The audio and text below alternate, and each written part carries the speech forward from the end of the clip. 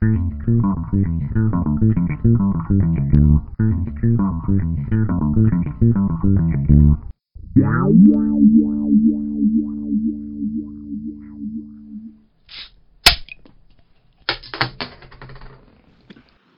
and welcome to the Cheers to Comics podcast. I am your host Brian Wayne, and this is another segment of the Creator Corner. This is where I go through and I talk about, I talk with I actually get to talk with someone that is throwing down in the comic book industry, and this one right here is probably the biggest one, the Cheers to Comics history to this point in time. This is Ringo Award nominated two-time Rylan Grant. What's up, man? How you doing, man? Dude, Yeah. I'm excellent. I'm so excited. I'm Yeah. so excited. I just read Banjax this week, and I reached as soon as I read it, I was like, I gotta talk to this guy. And you were open. I couldn't believe it. Yeah, Yeah, well, man. yeah. I mean, that's you do a good show, and I'm always up for a good show. So, yeah, glad to be on and excited to talk with you. And it feels good. I think I did Comic Cast over the weekend, and I think that was the first time I had been called a Ringo nominated comic book creator, and I think you were the second to say it, so it sounds good. It doesn't get old. So No, man. I have sound- a feeling sounded that's better gonna this be. sounded better this time, and you made sure to say the two times. So Oh, two-time for sure, for sure. This isn't for I mean these are huge categories. The first one being a single issue.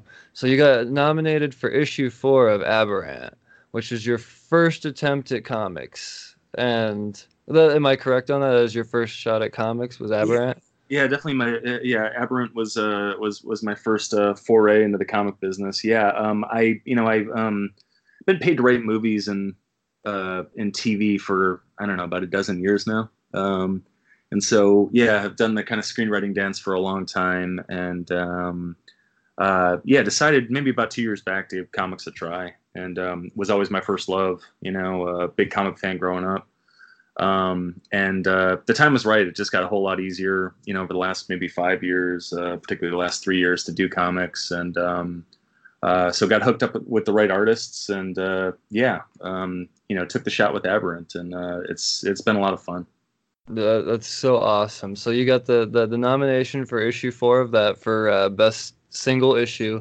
And then the big one, man. You look at this list of people you're in there with. It's incredible. You got Brian Michael Bendis and Jeff Lemire, best writer. Like that's probably that's the biggest category there is. And you're right there on your first attempt, man. So I gotta congratulate you for one. But Jesus, It good was shit. it was a stunner. I mean, I didn't expect to get nominated. Period. I wasn't even looking at the nominations. I mean, I eventually would have looked at the nominations and congratulated some friends or something like that, but I didn't expect to get nominated myself. And I was in the middle of kind of like a pretty ugly notes call on a film that I'm writing, and I'm on with a couple of producers and a couple of actors and the guy that I write a lot of my film TV stuff with, and suddenly all my shit just starts blowing up. I'm getting texts and emails are coming through and Facebook messages, and the first guy that got through is a guy named Christian Horn, who's a good friend of mine, who's kind of the co-creator of Baby Badass over at Action Lab, and he's like, "Hey, congrats on the Ringo nomination," and I'm like, "What?" and he's like, "Yeah, you got nominated with, he's like, it's basically you and 4 first ballot Hall of Famers." And I'm like, you're fucking with me, dude. And then, like I said, the messages kind of started, pouring in, and I checked, and yeah, that was intense. Yeah, being nominated with those guys is like mind blowing. I'm not going to win the category. I should just say that right off the bat. But again, being included in that mix is, I'm still trying to wrap my mind around it. Really a gift. And to tell you the truth, I mean, the one that really got me was that issue 4 nomination, though, because Well, you're in there with some beasts in that too. The Swamp Thing Winter Special, and I mean, there's some really good single issue stories in there too, man. It's all stuff that's been circulated and everyone knows about it. So it's Congratulations, man. It's good shit. I'm just so proud of that issue. I mean, that issue is really where the entire series turns. It's an interesting thing because I was I'm written movies for a long time, and you kind of have to, particularly these days, you have to write movies a certain way. You can't get too crazy with point of view and unreliable narrators and experimental elements. I write big Hollywood movies. I write like $100 million action movies, and so you tell them a certain way or you don't get hired, and that gets kind of your shit gets stale after a while, man. You just, I can mail those in, and I have for a long time, and they paid for my house, and I'm not a movie snob, man. I would rather watch Passenger 57 for the 50th time than watch any of the new kind of movies that come out. But what drew me to comics was that you can basically do anything. You can tell a story in any way as long as it's good and entertaining and interesting. And well, you also have a unique way of telling stories too. I mean, with the back and forth, it kind of reminds me of almost like a Tarantino type of style, how you can go back and forth and between different time periods and in between scenes, but it works well. You do it well. Yeah, well, Tarantino's certainly a master at it, and that's high praise. But yeah, I mean, that was what I set out to do. I mean, I made a pact with myself that I was, comic writing. It sort of saved my writing career. I was getting jaded and I was getting bored with it. And, I was 10 years in and I was just, it felt like a job again. I get paid to make up fucking stories that shouldn't feel like a job. I don't have to punch a clock. I don't have to, my back doesn't hurt at the end of the day, all that shit. Because I grew up in a housing project in Detroit. Everybody I grew up with is back driving a fucking tow truck or something like that. Not that there's anything wrong with that, but that's real fucking work. I don't have to do real work, so I should not be devastated at the end of the day. But I was finding myself devastated, and man, I was just like, man, can I do this for another 10 years? I don't know. And comics made me love writing again. I just made a pact with myself that I was never going to do a straightforward story. And you certainly see, I really got the hang of it by the time I got around to Banjax. But with Aberrant, I started experimenting with early, and issue 4 is really when we hit our stride in terms of, I'm always playing with point of view, like you said. I'm messing with time and structure, and you have unreliable narrators and competing narrators and all of these things. And it's just a lot of fun, man. Again, just having this. Action Lab gives me a lot of leeway to kind of go where I want with the story, and in fact, they celebrate that. They do backflips when I turn in a story that is really kind of fucked up and twisted. Well, that's definitely their style for sure. I mean, if you look at their lineup of books, your Zombie Tramp, stuff like that, they're all about the fucked up and the wacky or the unusual, if you will. So. Whether it's with content or with structure or whatever, they like left of center. I mean, what really, that was an interesting thing with Action Lab, because they are known for the Zombie Tramps of the world, the Vamp Blades, those sort of books. And so I didn't know right off the bat, because again, those books sell like crazy. People love those books. But Aberrant and Banjax are, they don't really fit that they don't fit that mold. So I'm like, and then I read Spencer and Locke, and David Pepose did with Spencer and Locke in terms of, again, kind of really kind of challenging viewers' expectations and messing with story structure and all that stuff. I read Spencer and Locke, and I'm like, this is the perfect place. They're like you said, they're really willing to kind of take these big bets on people. And so, yeah, it kind of felt like home. I sort of cornered David Pepose at a con and grilled him, and we pretty quickly became good friends. And then I knew Action Lab was a good place for me. Right on, man. Right on. Actually, it's funny you say that, because I kid you not, an hour and a half ago, he just shot me a message, and it looks like he's gonna be one of the next guests on the show. So Thanks. I'm gonna do some catching up on Spencer and Locke. But yeah, I highly recommend it. Yeah, I actually just weirdest coincidence. So Spencer and Locke was optioned for television, and I was one of the first writers they called in on the television project. So I spent the day talking Spencer and Locke TV with executives at Legendary. It was a lot of fun. That's awesome, man. That's awesome. Dude, you're well, you're clearly a talented man. You do comics, and it sounds like there's no stopping. You say comics kind of saved your writing. It kind of brought back a spark again. So there's obviously going to be more, but you've done some other off the wall stuff that's not necessarily, and my favorite one. So Okay. were you all right? Hold on. Were you actually a Ninja Warrior, dude? Yeah, I was. That's so I cool. second season of American Ninja Warrior. And I'm on the show just briefly. So let me try not to turn this into a half hour story because it could be a half hour story. It's a good story, but I guess this goes back to so when I was growing up, I had this obsession with American Gladiators, different show, but Mhm. you remember that show? Oh yeah. And so right around the time, that Ninja Warrior was kicking off, they were also bringing back American Gladiators, and like Hulk Hogan was hosting it with Layla Ali. So I thought seriously about auditioning for trying out for American Gladiators, and I got a series of I went and got the application for American Gladiators, and there are like physical requirements. You got to be able to do like a shuttle run in this time, a 40-yard dash in this time, blah blah blah blah blah. All very difficult, right? But doable, and I'm not a pro athlete or anything, but I keep in good shape. And the one that caught me was they wanted you to be able to do 30 pull-ups in 90 seconds, Ooh. which is not, and I misunderstood it. I thought you had to do 30 pull-ups in a row, and really, you could do 10, take a short break, do 5 more, take a short break, as long as they were all completed in 90 seconds. I didn't realize that, so I needed a goal in life. So I'm like, I'm gonna Shit. be I'm gonna be able to do 30 pull-ups in a row. And Marine boot camp. When you graduate Marine boot camp, you have to be able to do 20 in a row. But we're in like a badass age now. And the thing is, if you're going to Marine boot camp, usually you can do 20 before you go in. And so there are these like crazy systems online that sort of teach you how to, do 20 in a row. You get to a point. And so I end up doing this like crazy system, and I don't know, about a month in or something like that at this point.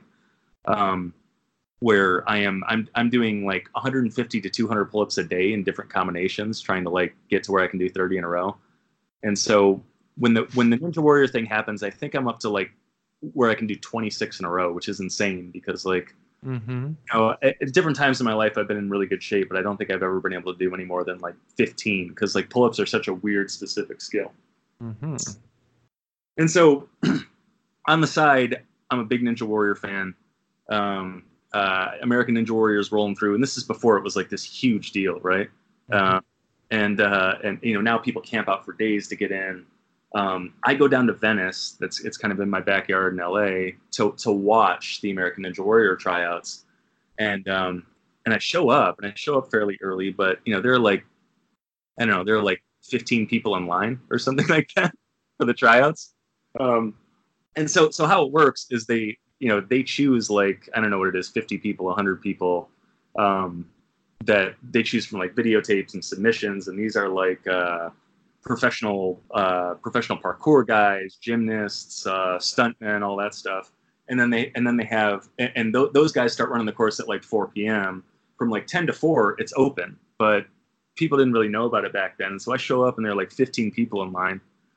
And I call my wife and I'm like, there are only 15 people here to run the open course. And she's like, she's like, well, you got to do it, right? And I'm like, well, here's the rub. So with this pull-up thing, you do 150 to 200 pull-ups for 5 days in a row, and then your body is so destroyed that you have to take 2 days off on the weekends to heal. And so I've been doing this for 5 days. It is now Saturday. I'm at the American Ninja Warrior tryouts. My body is shredded. I'm supposed to be doing absolutely nothing. I'm supposed to be lying in bed all day, basically. And now I'm staring at this course where I have to fucking hang from my arms the entire time. Uh, Um, and and so this could go on. It's a very interesting story, but the irony comes in.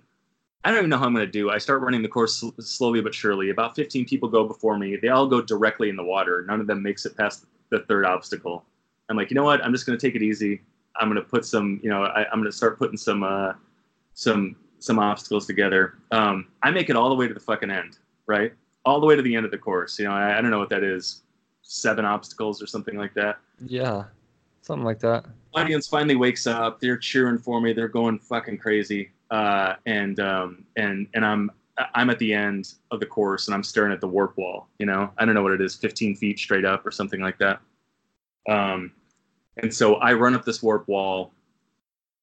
I get up to the top of it, and I get 2 hands on the top of the warp wall, the lip of the warp wall. I'm sitting there hanging, and this is the irony. I had been doing 150 to 200 pull-ups a day for a month, and I am hanging from the warp wall. All I have to do is 1 fucking pull-up to get to the top of this thing and complete the course, and I couldn't do it. I was so destroyed. I could not.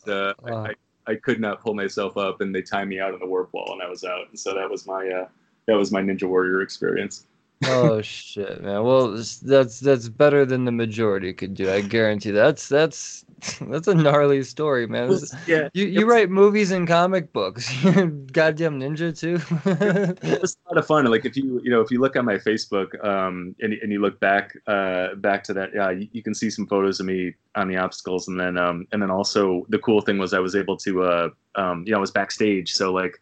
I don't know how well you know Ninja Warrior, but Makoto Nagano is this guy from Japan who's kind of like the Michael Jordan of Ninja Warrior. I'd watched the Japanese Ninja Warrior for years before then, and so this guy was like one of my fucking heroes, and he's back there, and I was really like the first guy that day to like, get past the third obstacle even, and so like he comes up to me afterwards and he's hugging me and everybody's congratulating me. The crowd's going wild. It was a great moment, obviously like I'm not a pro athlete, so having athletic, sort of stuff happen like that, after high school or whatever was pretty fucking cool. But that's way cool, man. That's way cool. And they say nerds. I mean, they say nerds aren't athletic and capable. And here, I mean, at least here you are. I mean, there are all these different classifications of nerd, right? And you see all of them at cons. I mean, I certainly meet a ton of them. And I guess I'm in like the aggro nerd category. Like he's like, if he has a beer too many, he might run through a brick wall. Nerd, that guy. Like it kind of likes to nerd. I mean, the older I get, the older I get, the less I am like that. The less a dick I am. But that was definitely. I'm not denying my nerddom. I am a nerd and I'm owning it. But I am aggro, likes to fight, run through a brick wall nerd. So your listeners can kind of. Put that to work in their minds. Well, that explains where the aggro and intensity of Banjax comes from, I guess. Maybe there's a little bit of that in there because that dude's balls to the wall too. That's for sure. I fucking love that book, by the way, man. I really do enjoy the shit out of Banjax. Yeah, thanks, man. I mean, it's good to, sometimes you spend like a year of your life creating these things, and sometimes it feels like you're just kind of dumping them into a black hole, But it's really nice when it's really nice to hear that stuff, Again, when a podcaster that you like and respect messages you out of the blue and says, "Hey, I love this book and I need to get you on." That's why I do this shit. So thanks for that. Well, thank you, dude. I didn't. Here you are, fucking noticing me. There we go. I love it all, man. I want the listeners and everything to kind of get a little bit of an idea for those. I mean, I've been covering every issue of Banjax since it came out, so my listeners have been following. I give an overview and all of that. So I want to know where a lot of this comes from. You said you've always been a fan of comic books. What was the comic book that really got you in? I mean, what were you reading? Yeah, well, okay, so I was one of the rubes that got pulled into a comic shop by the Death of Superman arc back in the day. I mean, I was really young, but I was lucky in that the Image Revolution was kind of going on at that point, and so that was what kind of kept me, in the comic shop, but also like, you had the McFarlane Spider-Man going on then. Everybody had to have their Amazing Spider-Man 299 and 300, and so that stuff got me excited initially. I mean, the first thing I think I can remember really kind of moving me and starting to shape me was when I started reaching into the back issue bins, and it was that Demon in a Bottle arc from Iron Man. Haha. Love it, man. Yeah, and they take one of their A-listers and they make him an alcoholic, just this, I mean, he's this unstoppable hero, but he's such a flawed, interesting human being. And I guess it's, there's a way to look at Banjax where it's kind of like, well, if you were going to do a Demon in the Bottle, like for today, what would it be? You have to turn the volume up on everything. And that's kind of what I did. Absolutely. Yeah, no, that's shit. I didn't even correlate the two. That makes me enjoy Banjax that much more now. Well, I think maybe I'm only fully realizing it now, but really what Demon in the Bottle, there's a long history of addiction and ugliness in my family. My mom eventually drank herself to death at 55, and that was difficult, and I wrestle with my own issues and stuff like that. So I am so Demon in a Bottle spoke to me in a way, and then if you read Aberrant and Banjax, I'm wrestling with a lot of those demons. I mean, writing is always, even in my movie stuff, writing has always been a way to kind of get my demons. It's therapy for me. I don't do the therapy thing. I do the writing thing, and so I lock myself in a room for 8 hours a day. I get my demons, locked on a final draft in a final draft document. I just beat the shit out of them. So Banjax, even though it's heightened and it's crazy, and and Aberrant too, it's about beating up bad guys and international intrigue and all that stuff. It's really it's really about these personal wars and wrestling with these personal demons for me. The Demon in the Bottle arc, it showed me that comics weren't just entertainment. That they weren't just kind of silly fun. That they really could be about something. And that you could kind of wrestle with the serious questions of the day, or the serious questions of like existential questions, the questions of human existence in these things, and that was really interesting. And I would say kind of I would say as it progressed, I always kind of gravitated towards books that did that. A lot of the Vertigo books. Preacher was a great book, and 100 Bullets was a great book, and Why the Last Man was a great book, and Transmetropolitan was a great book, and all those books they were making those same explorations. Those creators were doing it in their own way, and those books were big and bad and entertaining and over the top, but again, they were dealing with serious shit, and that was what always inspired me. And it's a kind of storytelling that you don't see in film too much anymore. When I was coming up, I came up during the Sundance movement. I mean, I'm a filmmaker right now. I'm a screenwriter because I saw Pulp Fiction when I was, way too young. And I said, I want to do this, I want to do this. And that's why I went to film school. I went to the AFI, the AFI, American Film Institute Conservatory in Hollywood. And, it was where David Lynch went, and, a bunch of other kind of like, big badass top filmmakers, and I came out here to make my Pulp Fiction, but by the time I got out here, Hollywood wasn't, they weren't making those films anymore. They're making superhero films and biopics, and that's it. So I ended up writing action movies, and again, I'm not a snob. Like, give me Con Air, give me Face Off any day of the week. Like those. Okay. 2 Cage movies? Are you kidding? You just give me 2 Cage movies? Yeah, that's so awesome. Yeah, those are some of my favorite action movies, and my 2 favorite Cage movies too. Sorry, I just got super excited when. Cage is incredible. No, I mean, I love those movies. And yeah, I mean, I've worked for John Woo twice, and I had to. When you're working with somebody like that, you gotta, like, I needed to get my Face Off poster signed, and and you really have to like figure out when is the right time to do this. You don't want to do it too early because then you feel like a hero worshiping rube. So you gotta wait till it's a couple of months in, and then you gotta be like, okay, so now I have to make a confession.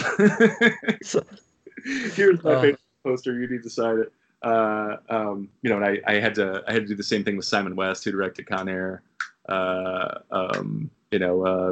It's funny. I mean, but blessing and a curse. I mean, I'm sitting here saying like, oh well, Hollywood doesn't make these meaty character pieces anymore, and I'm mourning it. But the offshoot of that is that I have gained such an appreciation for, I become such less of a movie snob. Like when I went to AFI is a snobby place, again, it's all like film nerds and they want to talk about Tarkovsky and fucking, Kurosawa and what, there's a place for that shit. But again, like, I've seen every Tarkovsky film. I never want to watch them again. And I've watched fucking,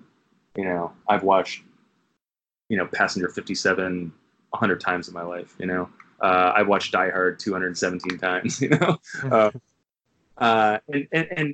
again, what I like about those films, I feel like they kind of don't make those movies anymore.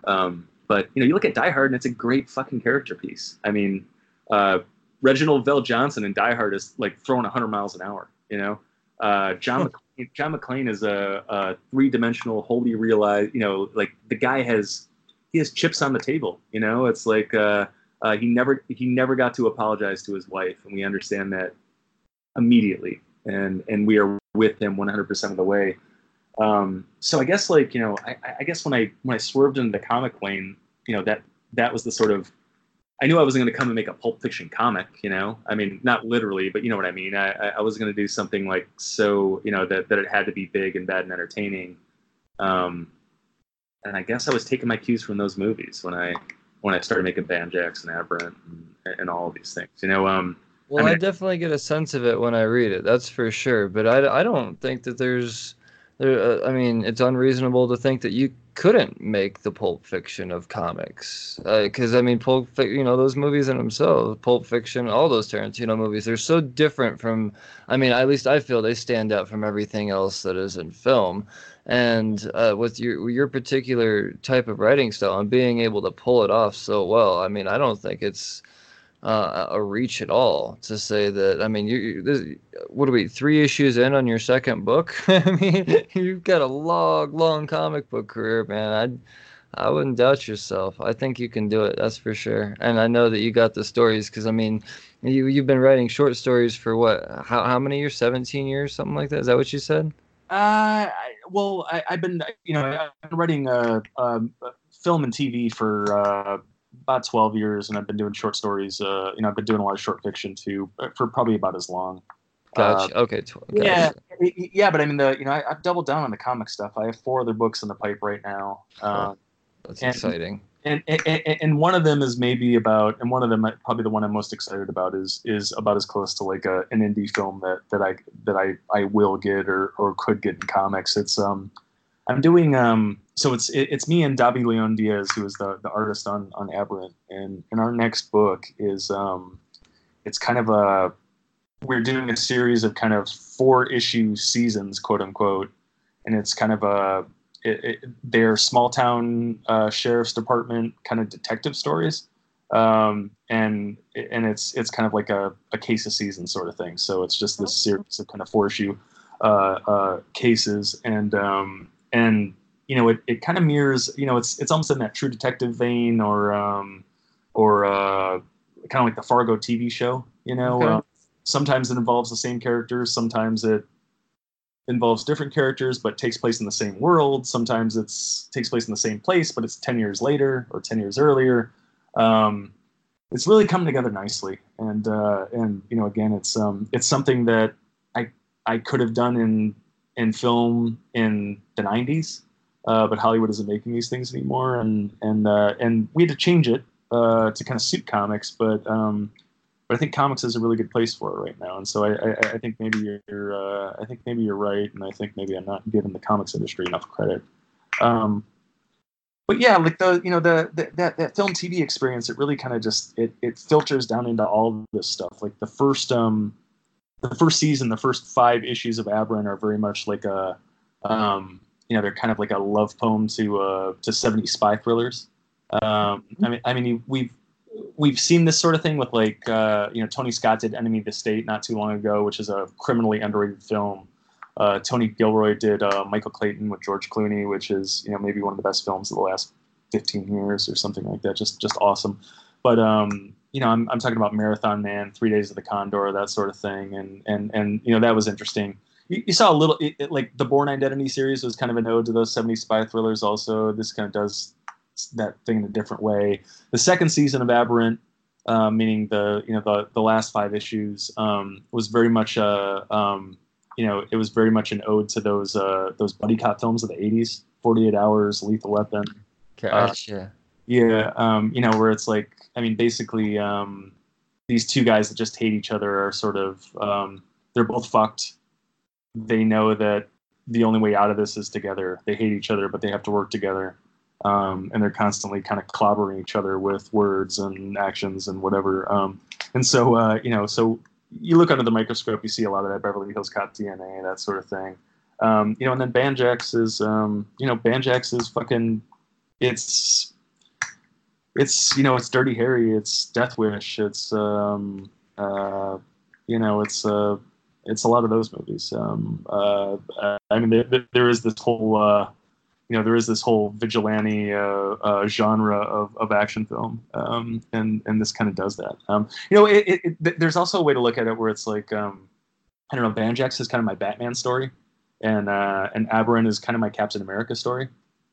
Like if I don't know if I could tell like a straightforward Batman story. If I was going to do it, everything would be turned up and everything would be crazy and fucked, and and Batman would be mentally ill, and so Banjax is kind of my Batman story in that way. If you like Batman and you like fucked up, kind of crazy, kick you in the mouth stories, you will love Banjax. So give it a try. Dude, yeah, totally. It actually kind of, it sparks a question that I was pondering over, because you have this, like I said, this uniqueness to your writing style. Say you were given an opportunity. One of the big two came at you. They both came at you at the same time, and they said, take any one of our characters, any of them. There's no holds bars whatsoever. Because I know that you obviously have a knack for writing original characters, and you're good at it. But say you were given the opportunity to take someone else's character, never have to worry about canon. Is the Batman your story, or is there something else that you've kind of just even as a kid thought, man, I wonder that's that demon in a bottle something like that? Would you put a twist on it? You see where I'm going with this? Yeah, no, I totally see where you're going. Like, what would I do with a big two character? And that's it's an interesting question, because I sort of I wouldn't and couldn't turn it down. I would warn Marvel or DC that they kind of do it at their own risk. Mm-hmm.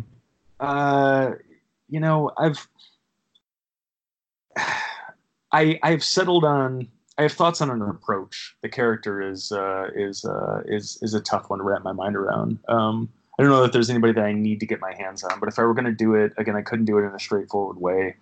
I could, but I wouldn't be excited about it, and I don't think you get my best story. Matt Fraction's Hawkeye is kind of one of the best comics I've read in a long time. I just love how he took like a criminally underappreciated character and did something new and unique and interesting with him. He's not even superheroing. He's like, he's trying to live in his apartment building and mind his own business, and Russian gangsters make it difficult. That was just an awesome story, and just a really inventive way to tell the story. And so tackling it that way is interesting. Kirkman did some interesting stuff with Ant-Man a few years back that is kind of inspiring. But yeah, Moon Knight is an interesting character, I guess. Who I think is kind of unappreciated in a lot of ways, doesn't it? His due. But there is a I mean, there is an appeal of like, okay, well, what would I do with Batman that hasn't been done already? Because there've been a million Batman stories. Like, um, you know, I mean, I've always been more of a Marvel guy than a DC guy in terms of the bigger characters. You know, I mean, I know I don't want to. I mean, I love DC and there are great DC stories. Don't get me wrong, and I don't want to. I don't want DC to be like, well, fuck that guy.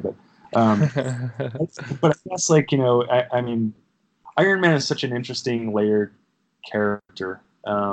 It's this guy who is again like a he's a totally flawed human being, and those are always interesting to deal with. What does an Iron Man relapse story look like today? I know there have been a few of them, but there's probably an interesting, very now way to do it. Tony Stark is he's such an interesting character in terms of his politics and his ideals. If you look at Aberrant and Banjax, I'm really wrestling with the kind of political and philosophical questions of the day in like a heightened way. And so how do you apply that to the Marvel universe? Even though like the big two tend to like swerve out of the political lane, but I might try to push it as far as I could. Captain America is interesting in the way that like Tom Cruise is interesting. Okay. Because he's such like a perfect. He's such like he's such like a perfect like unflappable fucking guy, right? And sometimes we love him for it. But I mean, it's like I watched Jack Reacher the other day. I revisited it, and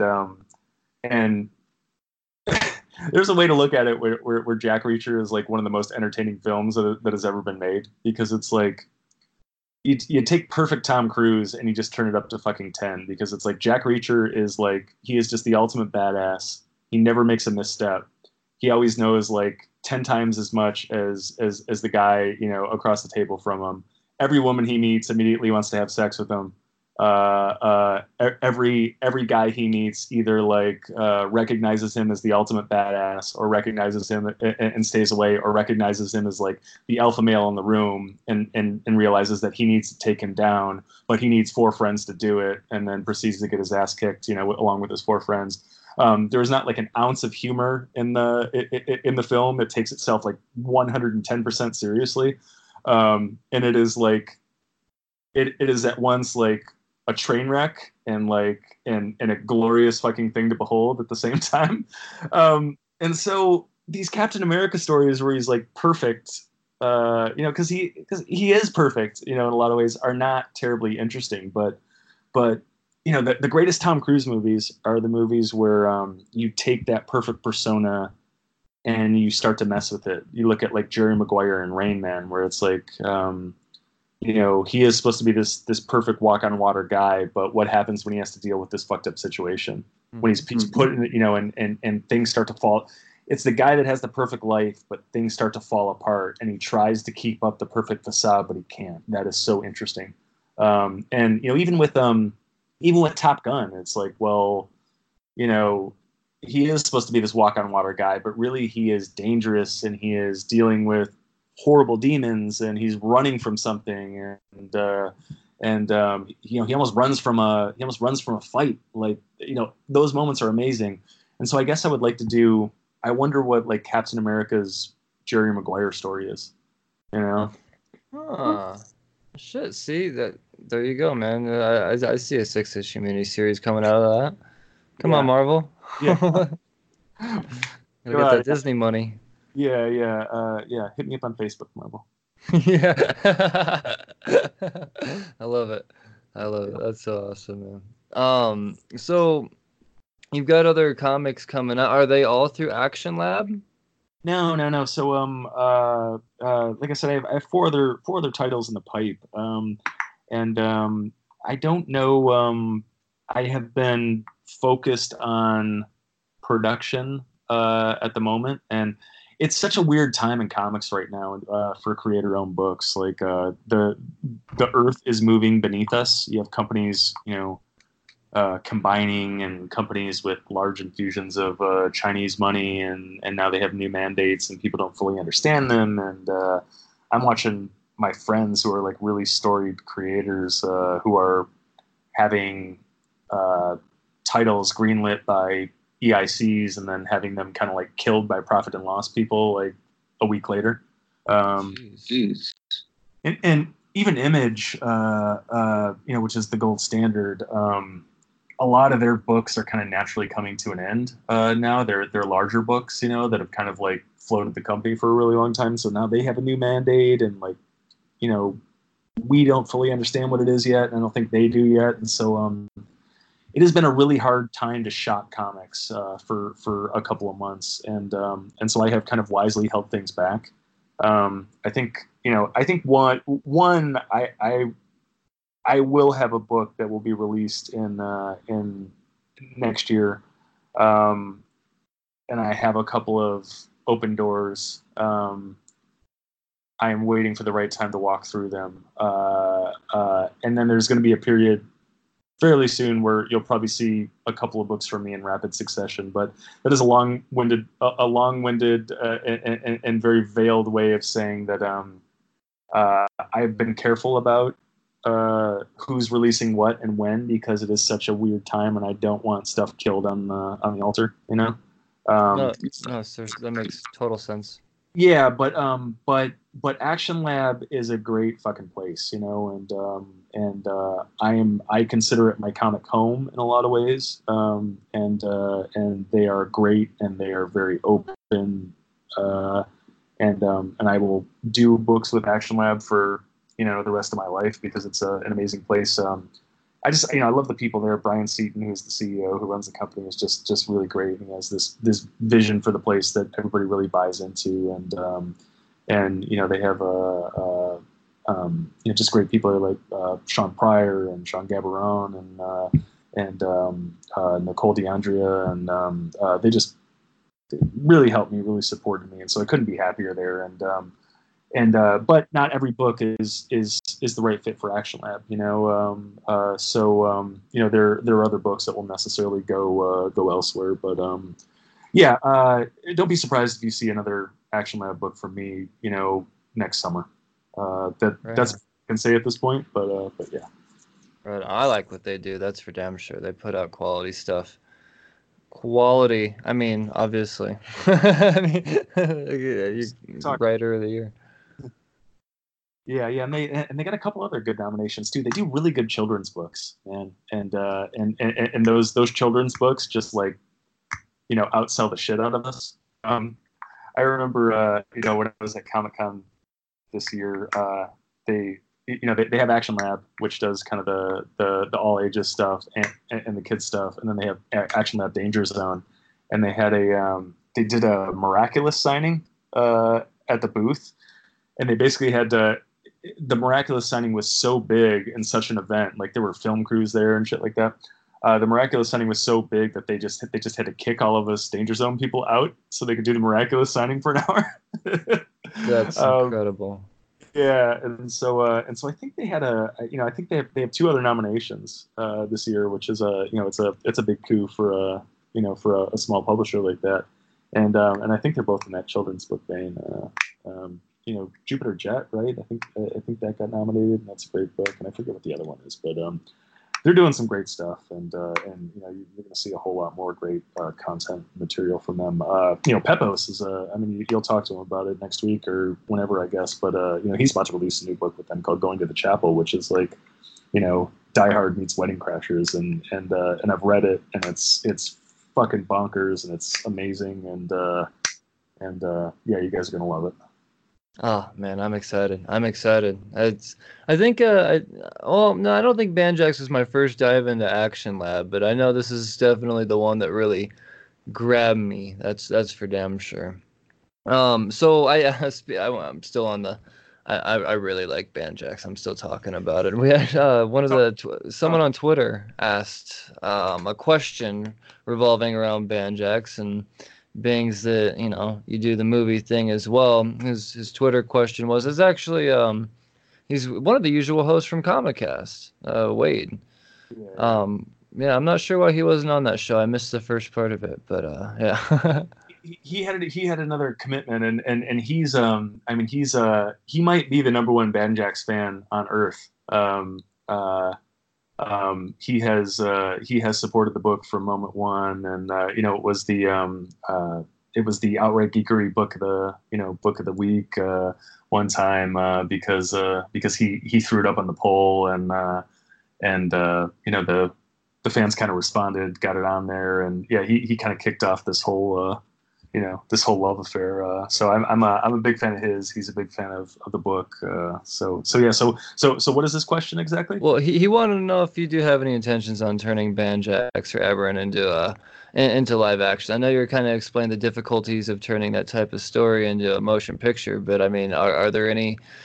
Is there a chance? Is it something that you do have aspirations for? Yeah, 100%. So I will try not to go too far down this rabbit hole, but so a few years back, I early in my career, I sold a lot of screenplays, spec scripts, pitches, and then there were these very lean years where it became almost impossible to sell a spec script or a pitch, and we entered this age of IP where everything had to be based on something, a book, a comic book, a video game, whatever. And so after a couple of lean years, I finally just said, look, if Hollywood wants IP, I will give them IP. And so I took an idea that I had for a movie and I tried for a little while to sell it as a pitch and couldn't. I wrote it as a short story. I got the short story published, and then like a week later, we had a bidding war over it. We had Justin Lin on one side, and we had Brett Ratner and Robert De Niro on the other side. Big sale in this competitive situation, and so my agents, my managers thought it was kind of a fluke, like, oh well, that won't happen again. And so I sort of set my mind to proving them wrong, and so I did it 5 more times with short stories. Sold short stories to F. Gary Gray and John Woo, and doing one now with Daveed Diggs, who is one of the original Hamilton stars, won a Tony and a Grammy for Hamilton, and did a really amazing film that opened up Sundance last year called Blind Spotting that everybody should go see. And he has a major role in the Snowpiercer Netflix show, and so we're developing that as a TV show for him and his partner, who's this other amazing actor named Rafael Casal, who's one of the original Def Jam poets. Just amazing guys. But I digress. So my entire business these past probably 6 years have been generating IP and then selling it to Hollywood. The last 6 or 7 things I've been paid to write in Hollywood have been based on short stories or comics that I've created. And so with Aberrant, Aberrant was very well suited for comics. It was a comic story first and foremost. I wasn't necessarily writing it to sell it, but then these Marvel shows started blowing up everywhere, and we very quickly realized there was a market for Aberrant. And so I think it was 2 weeks before issue 2 hit comic shops that we had Aberrant option for TV. And so Tony Krantz, who was like a 900-pound gorilla in television, scooped Aberrant up immediately. Tony Krantz produced 24. He produced Felicity. He produced Mulholland Drive for David Lynch, and he's probably has 100 other credits. And right now he's doing the Wu Assassins TV show for Netflix. And so we are developing Aberrant for TV for Netflix specifically. Maybe with Frank Grillo attached. We're still working on that. So that's really exciting, and so I'm I'm writing the pilot, I'm writing the Bible, and if it goes, I'll run the show with Tony, and that'll be amazing. So that is, it's a long-winded way of saying that's the goal, the gold standard for all this stuff. I mean, of course, like, I love getting the comics out there, and I love people reading them. And as a Hollywood screenwriter, you write so much shit that never gets seen, or you write so much shit that your name doesn't end up on because you're doing a rewrite, and it's the first writer that gets the credit usually. And Quentin Tarantino wrote Crimson Tide. His name's not on it, you know. Oh. But if you watch that movie, it reeks of him, you know. Yeah. There are a lot of movies out there that reek of me that my name's not on, and I don't talk about them because my name's not on them, and I don't want you know when my name's on a movie, I don't want the guy that came in and polished up the dialogue taking credit for it. So there's it's kind of unspoken thing, but it's the beauty of the comics is like you get so used to your name not being on stuff or your shit not getting made because so few films get made these days. You write a comic, you hand it off to an artist, you have pages a couple of days later, and it ends up at a comic shop in a year. That's awesome, and I love it. And I love being able to come on podcasts and talk about them, and I love getting nominated for Ringo Awards and all that stuff. But yeah, I mean the absolute lights out dream would be the Banjax TV show. We have interest. I can say that. I met with a few like really high profile companies on it. TV producers at San Diego Comic-Con this year. We're talking and we're feeling each other out. That's about all I can say right now. But I don't like being that guy. Like I could tell you, but I'd have to kill you. But when you're in the throes of negotiations and posturing and all that stuff, you keep your cards close to your vest. But Aberrant is on the way. That's not to say that it's definitely going to get made or anything, but Aberrant is you could say Aberrant's on the 10-yard line of being a TV series, and awesome. And we're returning to kickoff now on Banjax, yeah. Banjax would be an awesome fucking TV show. I hope somebody does it. Oh, dude, there's been some shows lately proving that you could do dark, dirty, grimy, no pillowy CW shit, and it works. Yeah. And that's exactly what Banjax would be. It's just, it's so. I'm only 3 issues in, man. How long is this going? How big of a series do you plan on going with Banjax? So the first season is 4 issues. Okay. And you'll end up with a nice little cliffhanger that leaves you wanting more. Originally conceived as 8 issues, two 4-issue arcs. But like with anything I do in comics, if you read Aberrant, Aberrant was a 10-issue run. But as I am wrapping up all of the problems and conflict of the first stanza, I am creating a shit ton more, and in the end, you're left with a ton of interesting dramatic questions that you really want answered, and so you want more. Hopefully, I think the last 2 captions of Aberrant issues, the 10th issue of Aberrant, are the first one is the end. And then the second one is for now. And so issue 8 of Banjax will probably end the same way, where there'll be a lot of positive change. We'll have answered a lot of dramatic questions, but created all of this new, all these new questions. There'll be a new shitstorm on the horizon. And we'll wonder how everybody's going to deal with it. And so we'll probably have a the end for now sort of thing. And then, based on the book's been fucking on fire. I don't say that to brag. I'm really proud of it. And I'm really surprised, to tell you the truth, that that an indie has gotten, love and recognition like this. It's really been awesome to see. And so if we keep getting that sort of response, then we'll do more issues. And particularly, Aberrant, the Ringo nomination certainly helped. They help the case for more issues, but also like if we go to TV, there's going to be a very lucrative market for more issues of Aberrant. That said, I don't know if I'll have time to read them because I'll be writing and running the TV show. But we'll see. An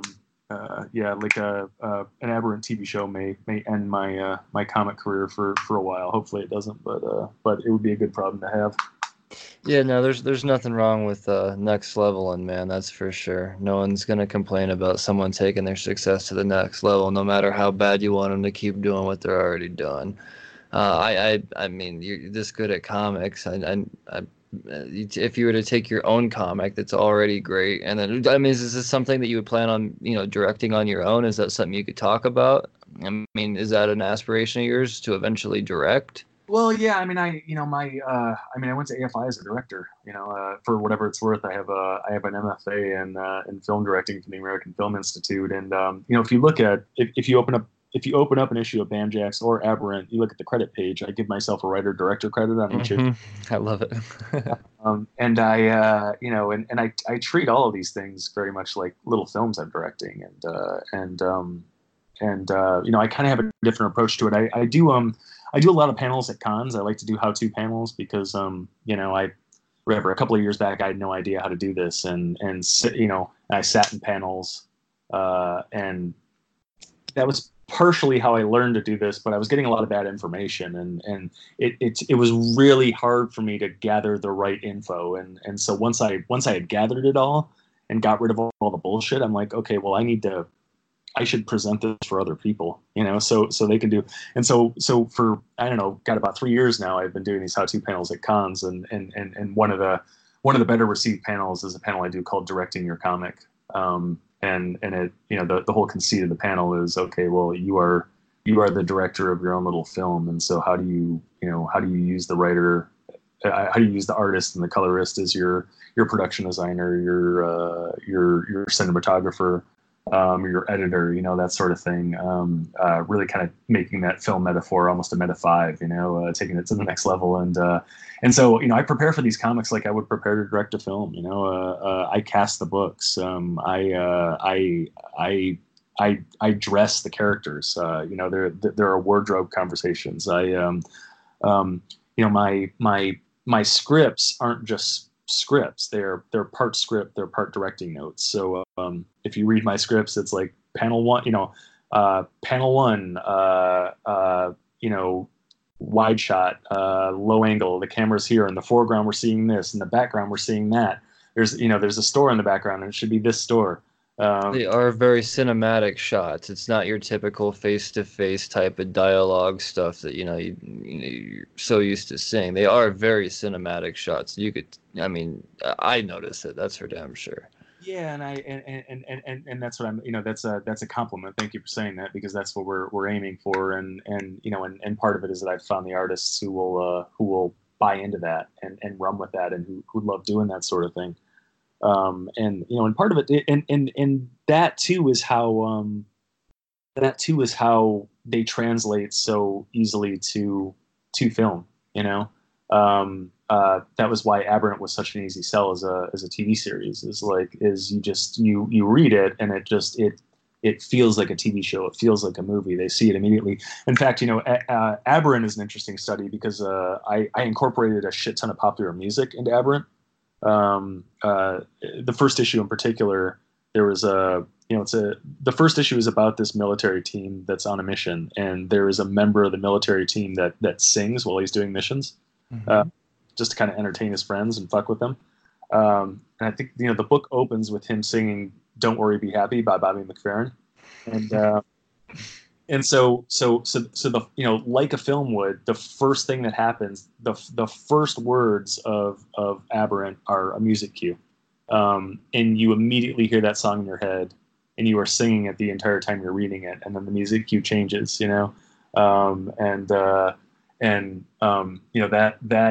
that issue 4 that we got nominated Ringo for, is the issue is called "I Believe I Can Fly." I've seen that. That's so awesome, dude.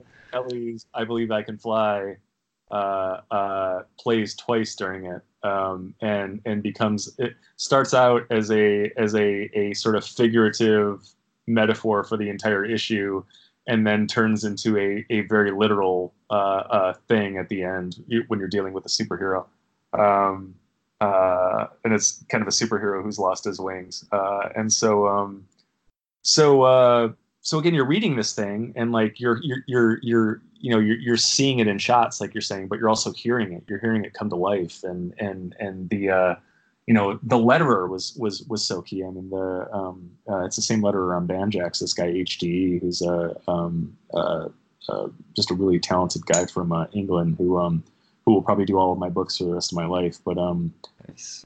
just the way he handles the music, the way he handles the sound effects, you just kind of feel everything, you hear everything. It's Banjax is a really visceral book. There's a lot of physical violence, and those fight scenes just kind of come to life, and half of it is the artist and the colorist just really kind of firing on all cylinders, finding the right look on the face and the right way that, like, the fish just mangles the face or the jaw or something like that. But the other half of it that really goes unsung is the lettering, because he just really makes you feel it all. And, I would say the biggest crime of the Ringo Awards, and I don't badmouth anybody, but if anybody from Aberrant should have gotten a nomination, it should have been HD. It should have been the letterer. But maybe we have next year for Banjax, and we'll see if we can get him nominated next year. Damn right. It wouldn't surprise me one bit. Not one single bit, man. That's good stuff. Well, I know you're a super, super busy guy, and you got all these projects going on, and yeah, I don't even know how you found the time to talk to me. Do you have the time to read anything? Are you reading anything right now? Anything current? God, I have a, I would say 75% of my friends are comic creators, and so I'm the guy who has like a stack of comics, like a mile high. Let me see what I'm writing. Like I said, I just read David Pepos's Going to the Chapel, and I think the first issue drops this month. I know he just Dropboxed me the review copy. I'm so excited to check it out. Yeah, it's so good and it's so fun. It's so different from what you're used to. I mean, it's like he's really like I said, it's Die Hard meets Wedding Crashers, and it feels like and so it is like, it is a book that like action loving dudes are gonna like, but it's also sending up rom-coms in like a really brilliant, interesting way. I just like it, and his again, I spent all day today talking Spencer and Locke TV, so I have Spencer and Locke on the brain. His second series of Spencer and Locke. Spencer and Locke 2, I believe it's called, just ended, and it was really fucking good. I don't know how well you know the book, but Spencer and Locke is very much about like comic strips come to life. The basic pitch of the book is, what if Calvin and Hobbes grew up in Sin City, and it's really sick, really twisted, and so the enemy, the sort of antagonist of the second season is a Beetle Bailey takeoff called Roach Riley. And so it's like, okay, well, if Beetle Bailey lived in Sin City, he would, like, his entire unit, his entire military unit would have been like killed in front of his eyes, and now he has PTSD, and he's like gone rogue, and he's like killing people and has to be brought back in. And so that's the conceit of the second season. It's really good. It's really brilliant. There's so much good stuff on Kickstarter right now that is not getting its due. My friend David Avalone, who is really well known for a lot of the work he does at Dynamite. He does the Elvira book and the Betty Page book at Dynamite, and is like just throwing 100 miles an hour on those books, just taking that kind of branded content and really kind of elevating it and doing a brilliant job. But he teamed up with Kevin Eastman of Teenage Mutant Ninja Turtles fame to do this book called Drawing Blood that they released on their own. Oh, I'm back in the book right now. They just crossed the $100,000 mark, as a matter of fact, just a few hours ago. So yeah, this is their second series that they're kickstarting now. They kickstarted the first series and made over $100,000, so they're kickstarting the second series, and they have, like he said, now crossed the 100. But again, I can't recommend it enough. Drawing Blood is the best book I've read this year. It's incredible, man. I chat with Ben Bishop on Facebook every once in a while. He's another one, man. I mean, he and Kevin Eastman and Avalon, it'd be amazing to have them on the show. I think it's gonna happen soon. One day, we'll see. Yeah, well, if I can help with that, let me talk to Avalone, because he's always up for a promo. So let me help you with that. I know they're doing all these auctions right now for their Kickstarter. There's only 5 days left, and they don't need my help to raise a few more dollars. So I figure I'd bother them after the Kickstarter's all said and done, and they can rejoice and relax. And I'm serious, they're doing like draw off auctions like every night. It's crazy. I don't know how their hands stay together. Yeah, These guys are beasts. Yeah, they are auctioning off some interesting stuff, and they're doing cool stuff. They have a big party going on tomorrow night at Meltdown Comics, which is kind of the gold standard comic shop in Los Angeles, and they're throwing a big drawing blood party, and yeah, there's no telling what they're going to auction off there. The original artwork, and yeah, they throw good parties. They threw a party in I was down at San Diego Comic Con doing the whole panel signing Banjax tour, and was down there with Eastman and Avalone, and they their big event at Comic Con was they threw a big party at a brewery that actually I think kicked off the second Drawing Blood Kickstarter, and they had the brewery had done like a special Drawing Blood beer, like a Drawing Blood IPA, again, like made specifically for the comic, and had like a Drawing Blood label on it and stuff like that. It was just really cool and inventive stuff. Like, those guys throw great fucking parties, and they are visionary in more ways than one. They are visionary in their books, and visionary in the way they kind of promote and fund their books. And Drawing Blood is essentially 2 comics in one, because you get the radically something Ronin Ragdolls. I know there's another R word in there. Radically rearranged Ronin and Ragdolls. That's what it is. No, I mean that was a stroke of brilliance. I mean, it's like it's a book about creating a book, and then they went in and created that book. I mean, that's so yeah, really excited about that. Some of the there are people that know about Drawing Blood, but some of the really underappreciated stuff. There's a guy named Charlie Stickney who has been kind of like a Kickstarter phenom for a really long time, and he did a book called White Ash, which is kind of a really interesting sort of delve into fantasy. And I don't really, I don't generally really do the whole like fantasy thing, almost like a Lord of the Rings type world, but it's a really sharp book. It's really great. And, that's another book that's made over $100,000 on Kickstarter, just through sheer will. They don't have Kevin Eastman, star power. Right. It's 2 guys just through sheer will getting this book. And it just, they've released 4 issues via Kickstarter, and then it just got picked up by Scout Comics, and so it's getting a traditional release too very soon. Dude, that's all. Scout's been putting out some beastly shit, man. I think my favorite thing Scout's put out so far, and another Kickstarter that just it met its mark, was Metal Shark Bro, man. Oh yeah. I've heard a lot about it. I backed the Kickstarter. I haven't read it yet, but so fucking good. Dig it. Yeah. Okay. Interesting. Well, that's a serious endorsement there. I will look forward to checking that out. Yeah. So and Stickney and the same artist, they just kickstarted a book called The Game, which is kind of like a Quantum Leap throwback. That sounds really interesting. I'm excited for that. I'm sure there'll be more issues of that.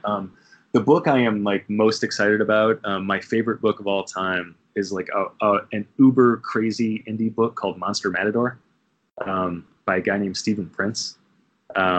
He writes it, he draws it himself. He's like a former animation exec, who kind of became a stay-at-home dad for a while, and just churned this book out in his spare time. And a little bit crude, it can be easy to kind of like get turned off from it, but it is just so sharp, and it is so. So it's like a post-apocalyptic thing, but kaiju monsters have basically like appeared and like just taken over the world, right? And so we're all screwed. And there is a lone matador, the monster matador, who kind of with his young daughter sort of walks the earth like Kane in Kung Fu, getting into adventures, rolls from town to town, rolls into a town, they're being kind of plagued by a monster. He fights the monster and moves on. But there are these really interesting human stories, and it is like uproariously funny. It's like if Danny McBride did a Santa movie. That's kind of the shit, sold. It's really good, and I just can't get enough of it, and I will tell anybody who will listen about it. And it is so good. In fact, this is the best endorsement I can give to a book, is that I just I became friends with this guy because I love the book so much, and I just said, look, like you gotta, like, I know I can't do Monster Matador because he's the only one who can do it. You know, it's just so good and so like the voice is so unique. I'm like, but you got to let me do something, and so I convinced him to let me do. We did a spin-off together called you can actually get this on Comixology. It's called Tales from the World of Monster Matador. And the idea is, you know, again, like he creates this world that's plagued by kaiju monsters. And so the question posed in Tales from the World of Monster Matador is, what is everyone else up to? And so we did a story that takes place in L.A. And the idea is that there was a monster plaguing Century City, which is where Nakatomi Towers from Die Hard was in the movie. And so a weird twist, a weird turn, and a bat signal ends up in the sky. And each of the actors who have played Batman on the silver screen, meaning, you know, Affleck, Bale, Keaton, they all take that as like a sign from God that they're supposed to do something about this, and they all sort of respond at the same time, and craziness ensues. And it's you know, it's batshit crazy, completely fucking out there. But I had a ton of fun doing it, and I got to write on my favorite comics. So back to a question you had maybe about a half hour ago. It's like, well, I mean, of course, I dream about writing my Captain America, Tom Cruise story. But really, my dream was to write on Monster Matador, and it's already been realized. So I can die a happy man now. That's so fucking awesome, dude. That's so awesome. Well, you got me stoked, that's for sure. Comixology, you said that's on? Yeah. The you can read mine certainly, but I would start by reading Steve's and it's on Comixology. I think it's on monstermatador.com too. And he's just I mean, it's a great fucking book. And again, like, you know, get over the fact that it's a little crude, it's a little rough around the edges, but it's just like it is sharp, and it is and he is a singular comedic mind, and you know, he's going to there's so much animation stuff happening in town right now. Like, he's gonna, you know, don't be surprised if Monster Matador ends up as an animated show very soon. And if I have anything to say about it, it will be. That's so fucking exciting, man. That's so exciting. So yeah, here I am thinking that you're not gonna be able to tell me anything that you're reading because, you know, you're just way too fucking busy. But you just came out with a deep ass list, man. I've got a whole half a page here of notes that I've been taking. I'm definitely gonna check all this stuff out. That's for damn sure. Yeah, try to highlight the stuff that, you know, that people aren't talking enough about. You know, I'm trying to think of like anything mainstream. Good friend of mine, Sean Lewis, is doing a book for Image called Thumbs. Thumbs, dude. Oh man, Sean Chris Lewis is killing it with Thumbs. Yeah, and he's, you know, I mean, I thought The Few was so great. I mean, I thought The Few should have got him nominated for an Eisner, but yeah, I mean, Thumbs, he just kicks it up a notch, and he's just he's a really brilliant guy, and he's a good friend. I mean, he and I roomed together at NYU like 100 years ago, and he was a really talented actor at the time, and I was, you know, a trying to kick my way into film school, you know, nerd, and yeah, we lived at NYU together. Kind of funny. It's a really small world, and then you know, years later, and we're, you know, I mean, we both loved comics back then, but we never thought in a million years that we'd, you know, be sitting here together. Like, you know, he's doing his fourth Image book or something like that, and I'm sitting on 2 Ringo nominations, you know. So, dude, it's all the more reason why I think comics should be so much more relevant. Look, all the amazing shit that it's doing. It's literally changing people's lives. And yeah, it's just still kind of swept under the rug, or at least I don't think it's appreciated in the way it should be. Well, I mean, well, Hollywood runs on comics now, so I think, like, you know, I mean, I think its day is I don't know. You might say that it's here, but you know, but if not, it's certainly right around the corner. And I think a big part of the problem is that we don't have the distribution model down just yet. You know, it is just watching it is so hard to you know, now you can go to Amazon, and you can you know, just have the the trade paperbacks of Aberrant shipped to your door like in 2 days. Soon you'll be able to do that with Banjax, but it's like, you can pre-order it now on Amazon. Go do that, all of you nice listeners, and leave us 5-star reviews and all that good stuff.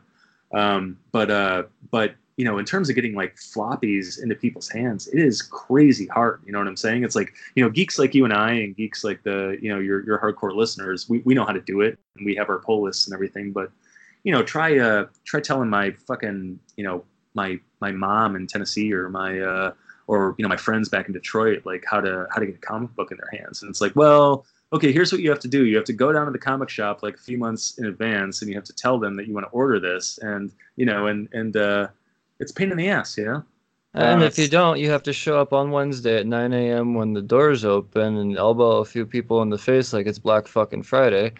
Yeah. You got to fight for your copy of Banjax, man. It's if they order Banjax, because the profit margins are so low, and comic shops are under such siege right now that they can only afford that a lot of them are just ordering fucking Marvel and DC and a couple of Image books. So so it's like you're saying, like like Action Lab is doing some amazing stuff right now. Scout is doing some amazing stuff right now. Black Mask is doing some amazing stuff.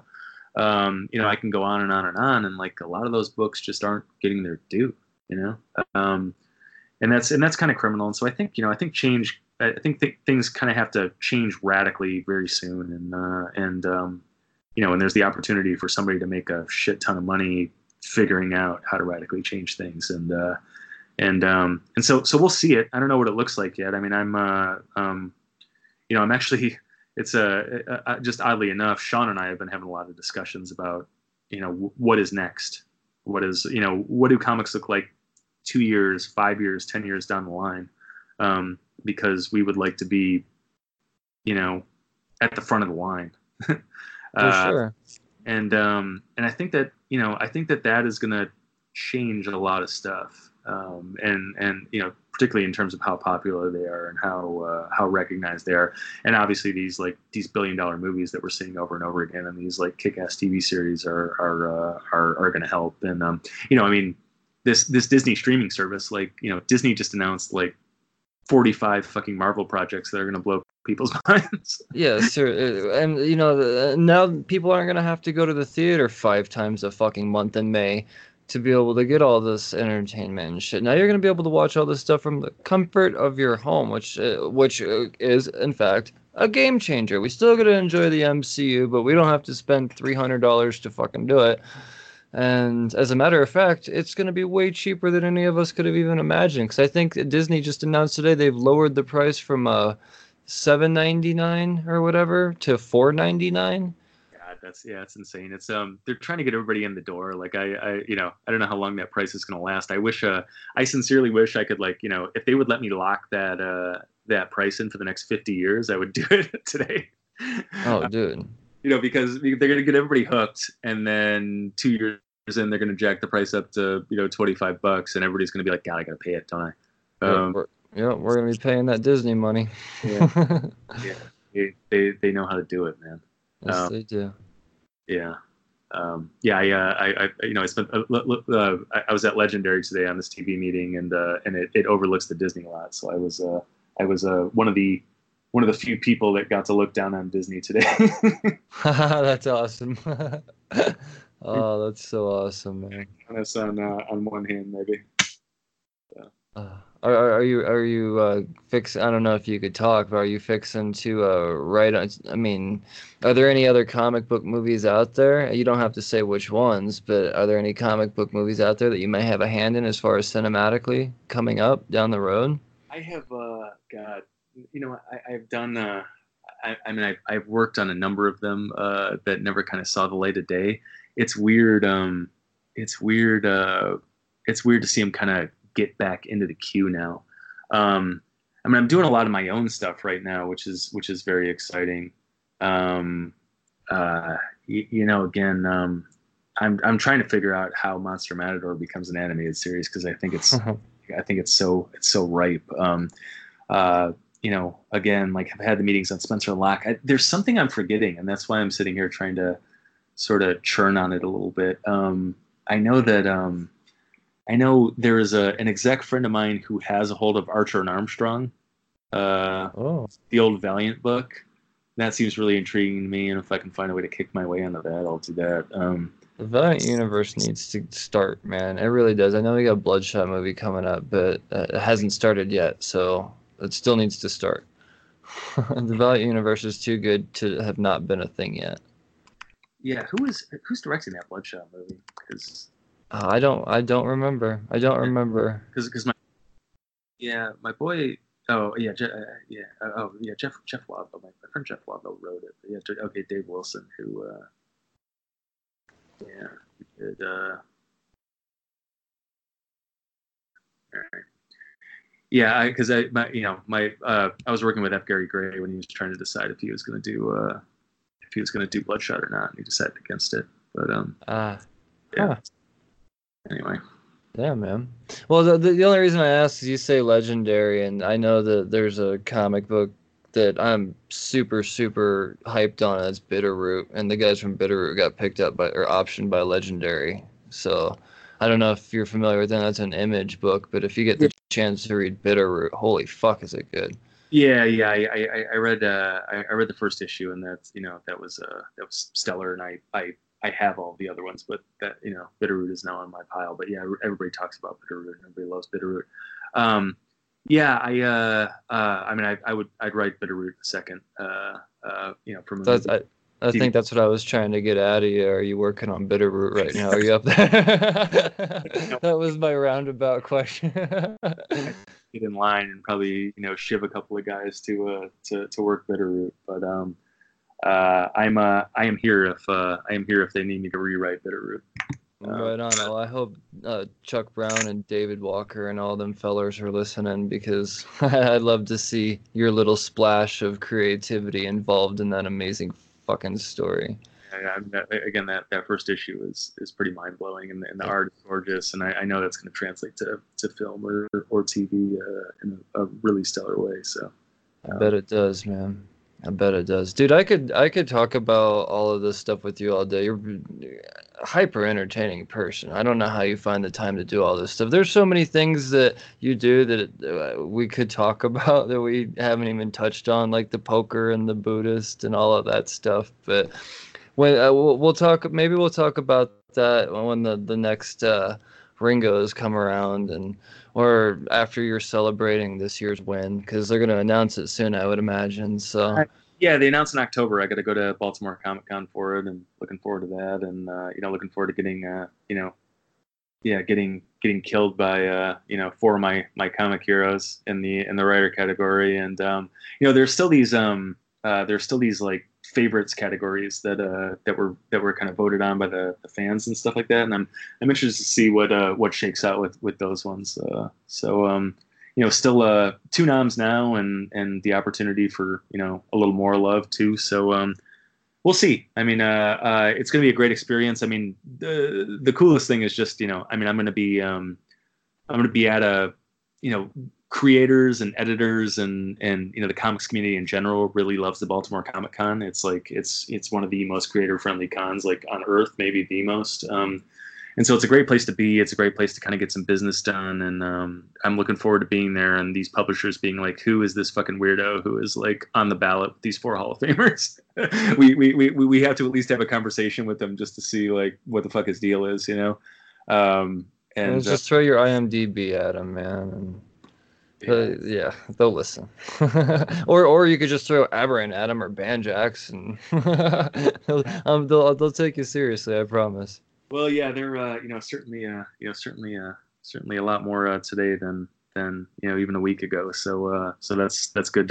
It's good news, But yeah. When after the win or when the next book's announced or whatever, yeah, I'll come back on and we'll talk Zen, we'll talk poker, we'll talk some of my other misadventures. So happy to do it, man. I had a great time, and it was a great conversation. You can easily come on these podcasts and you tell the same 5 stories, and you got a lot of new and different and hopefully interesting stuff out of me. So that's a big compliment, and I had a great time. So Well, I really try to pick all you creators' brains, man. That's why I dedicate a whole episode. I don't want it the same. Like I said, 5 questions. I want to know where the stuff comes from. I want to know the dark secrets of the childhood and all that. I like to dig. So yeah, I'm glad you appreciate that, man. I'm glad you're willing to answer these questions. Some people kind of spin around them, and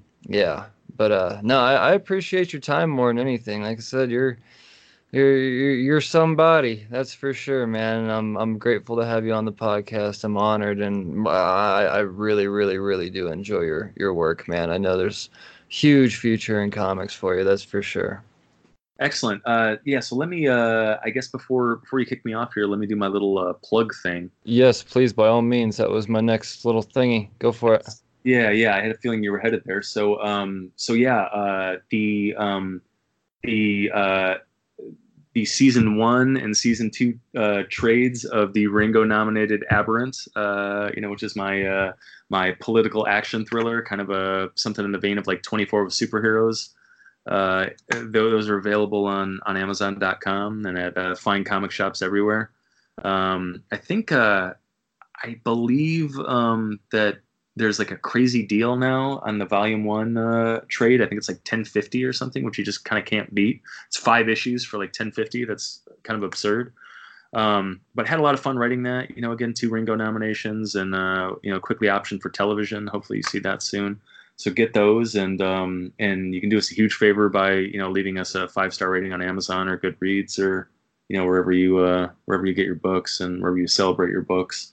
That shit helps, and tell a friend. These indie books, they live and die based on this stuff. So Banjax, issue 3 came out a couple of weeks ago. Last Wednesday. Yeah, issue 4, which wraps up this kind of first season, this first story arc, drops next month. I think you still have a little while to get your pre-orders in on that, maybe a week or two. So go down, tell your comic shop you want it. Order the back issues. You won't be sorry. There's a reason why I'm on this podcast, because somebody thinks that it's worth reading. So take that as an endorsement. The season 1 trade will be released in October, I believe. But that is available for pre-order right now. So you can go to your comic shop, pre-order that. You can go to Amazon and pre-order that. Pre-orders make the whole business go. Do not wait to buy your books day of. It really helps grease the wheels. It helps your comic shop if you pre-order. It helps small publishers like Action Lab if you pre-order. Really helps creators like me if you pre-order. A lot of times, if you go into your comic shop and you say, "Hey, I've heard about this title. I wanna pre-order this," the comic shop will be like, "Hey, we know this guy or gal. We know they have good taste. We need to order 5 more because people are gonna want this." And then that just makes a huge difference in the bottom line for us. So pre-orders make the fucking world go on this shit. So most of the time you save money too, man. A lot of these, you sign up for a pull list and all that, you usually get a little bit of a discount. Sometimes it's 5%, 10%, whatever. A lot of times it depends on whatever shop you're pulling from, but you save money by pre-ordering too. You're not just helping everybody else out. You benefit as well. That, and it also insures your copy, obviously. So yeah. You win twice at least. Yeah, because Thumbs #1 sold out twice, and people are still trying to get a hold of it and can't. They're having to order their digital copies. But yeah, so get your pre-orders in. If you are a comic professional, if you have participated, if you have been credited, in the creation of a comic, whether it is a web comic or a comic strip or a floppy comic, a digital comic on Comixology or wherever, you can vote for the Ringo Awards. You can vote Rylan Grant as best writer. You can vote Aberrant #4 as the best single issue or single story. We would greatly appreciate that. A lot of people are like, "Oh, well, I just do webcomics." So no, you are a comic professional. "Oh, I just did the graphic design on something." No, you are a comic professional. So get on, and vote for the little guy, man. You know, does Bendis really need another award on his mantle? I don't think so. He wouldn't even notice. He wouldn't even notice. Jeff Lemire, what's he gonna do with another award? Scott Snyder is going to use it as a doorstop. I will. This will go on my mantle. I will pet it every day and shine it every day. So yeah, get in there and vote for the little guy. That would be great. If not, you can follow me on Twitter. I am at Ryland Grant on all mediums. RYLENDGRANT. I spell it because it's a weird name. At Ryland Grant on Twitter and Instagram. Just Ryland Grant on Facebook. Friend me, follow me. Like shit, retweet shit, share shit. Do that for all your comic creator friends. Everybody you like. It makes a huge difference telling your friends about things. Boosting the analytics. You can do the same thing for this podcast, for every podcast you listen to, right? You know, you like it, you share it. That makes all the difference. So comics is like an ecosystem, right? Guys like you need guys like me, and vice versa, and the fans make the whole thing go. The only reason I can write and get books produced is because people are going to buy them and read them. The only reason that you can do a podcast is because people are going to be out there listening to it. So we are all we are all part of this ecosystem, and we are all vital, and so know your role and fucking play it, you know. Damn straight, man. Damn straight. Share, read, and again, million amazing books on Kickstarter. Get out there, support that Drawing Blood Kickstarter, and find others. It feels really cool to be a part of something that you're later going to hold in your hand and be thanked on in the cover, and it's rewarding. It is, like I said, you're more than just helping out the creator. You're doing good things for yourself as well. So you are manifesting stories, and that's fucking awesome, man. So yeah. Other than that, thanks, man. It's been a great time. Yeah, I've had a blast, man. It is. There's much more to talk about down the road. I wish you great success, and now that I know that these webcomic creators are also eligible as a comic professional, you're gonna go get a couple more votes, man, at least. Nice. So yeah, drum them shits up, man. Anybody and everybody. Let's again. It's the only chance we have. We're up against it, man. But it's gonna be great going down there, going to the awards anyway, and it's gonna be fruitful. It's gonna be amazing. Love it, dude. Well, congratulations on all your success. I thank you so much for taking the time, Ryland, man. I look forward to Banjax every issue, dude. Thank you, thank you. Thank you, man. Thanks for reading. All right, brother. Well, you have a good rest of your evening. Take care, man. I'm going to let you get back to creating. Excellent. All right, cheers. Cheers.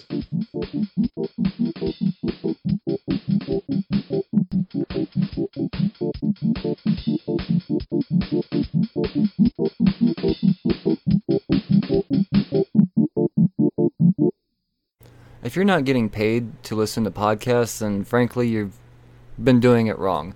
I'm here to tell you about this fancy new app out there called Podcoin, where you actually earn coins, which translate into currency, or even charitable donations if you so choose.